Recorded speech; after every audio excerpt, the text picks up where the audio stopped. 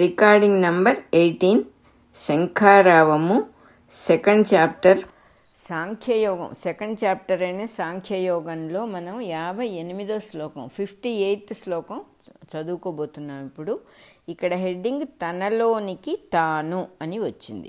తాబేలు ఒక చిత్రమైన జంతువు. దానికి అవయవములు మిక్కిలి సున్నితముగా ఉండును. అవయవములు ఎంత సున్నితమో వీపు పైన డిప్ప అంత పటిష్టము. అది స్వేచ్ఛగా చెరించుచు ప్రతికూల పరిస్థితులు సంభవించినప్పుడు అవయవములను డిప్ప లోపలికి లాగి కొనును. సడీ చప్పుడు లేక ఇట్లు లాగి కొనుటను ఉపసంహరించుట అందురు. స్థితప్రజ్ఞుడు తన ఇంద్రియముల ప్రవృత్తులను తాబేలు వలె ఉపసంహరించుకొనును.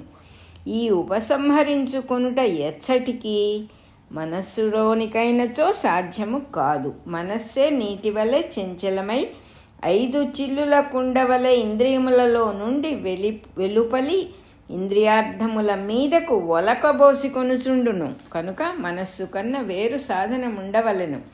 మనస్సునకు పైన బుద్ధి ఉన్నది. ఇది మంచి చెడ్డలను వివేకము చేసుకొనగల శక్తి. దీనికిని సామాన్యముగా ఉపసంహరణ శక్తి లేదు. బుద్ధికి వెనుక నేను అను ఒకడున్నాడు. అతనికి సర్వశక్తులు కలవు. తనకు తాను కేంద్రముగా ప్రత్యక్షము కాగలిగినది అతడొక్కడే.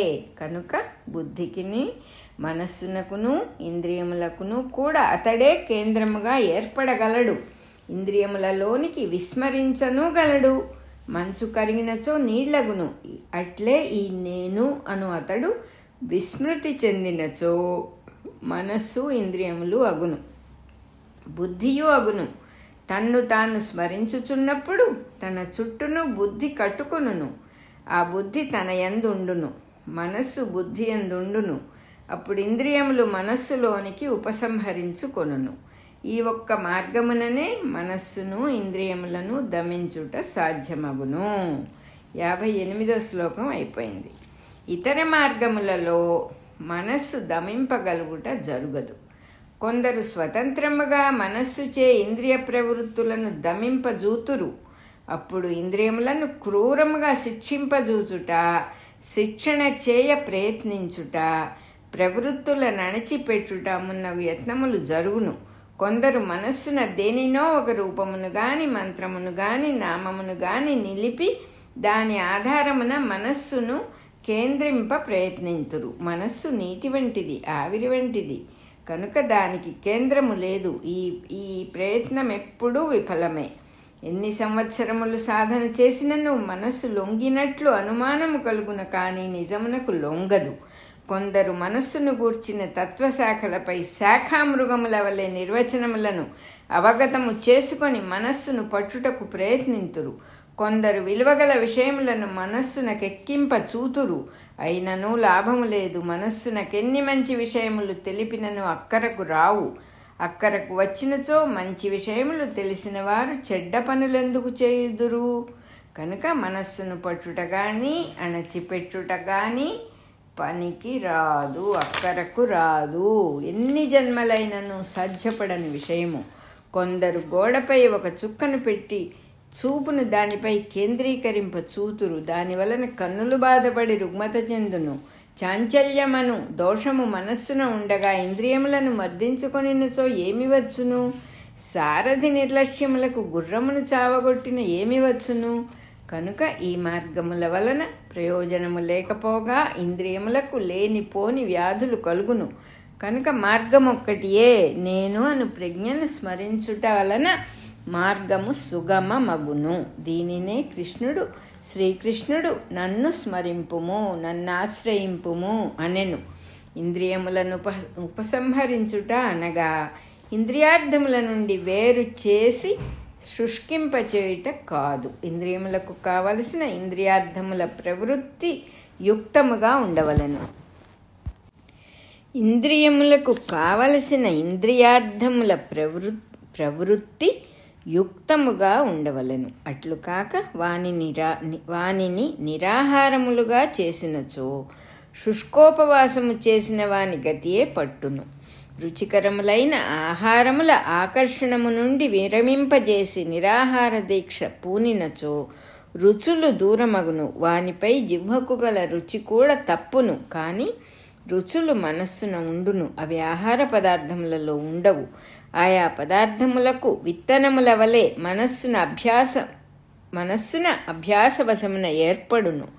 నిరాహార దీక్ష వహించినప్పుడు ఈ పదార్థములు తమ విత్తనములను మనస్సున ఉంచియే జిహ్వకు రుచులను తప్పించును. మరల బలము చేకూరినంతనే అనుకూలము సంభవించినప్పుడల్లా రెట్టించిన తీవ్రతతో ఆ విత్తనములు మనస్సున మొలకెత్తి పదార్థములను ఆకర్షించును.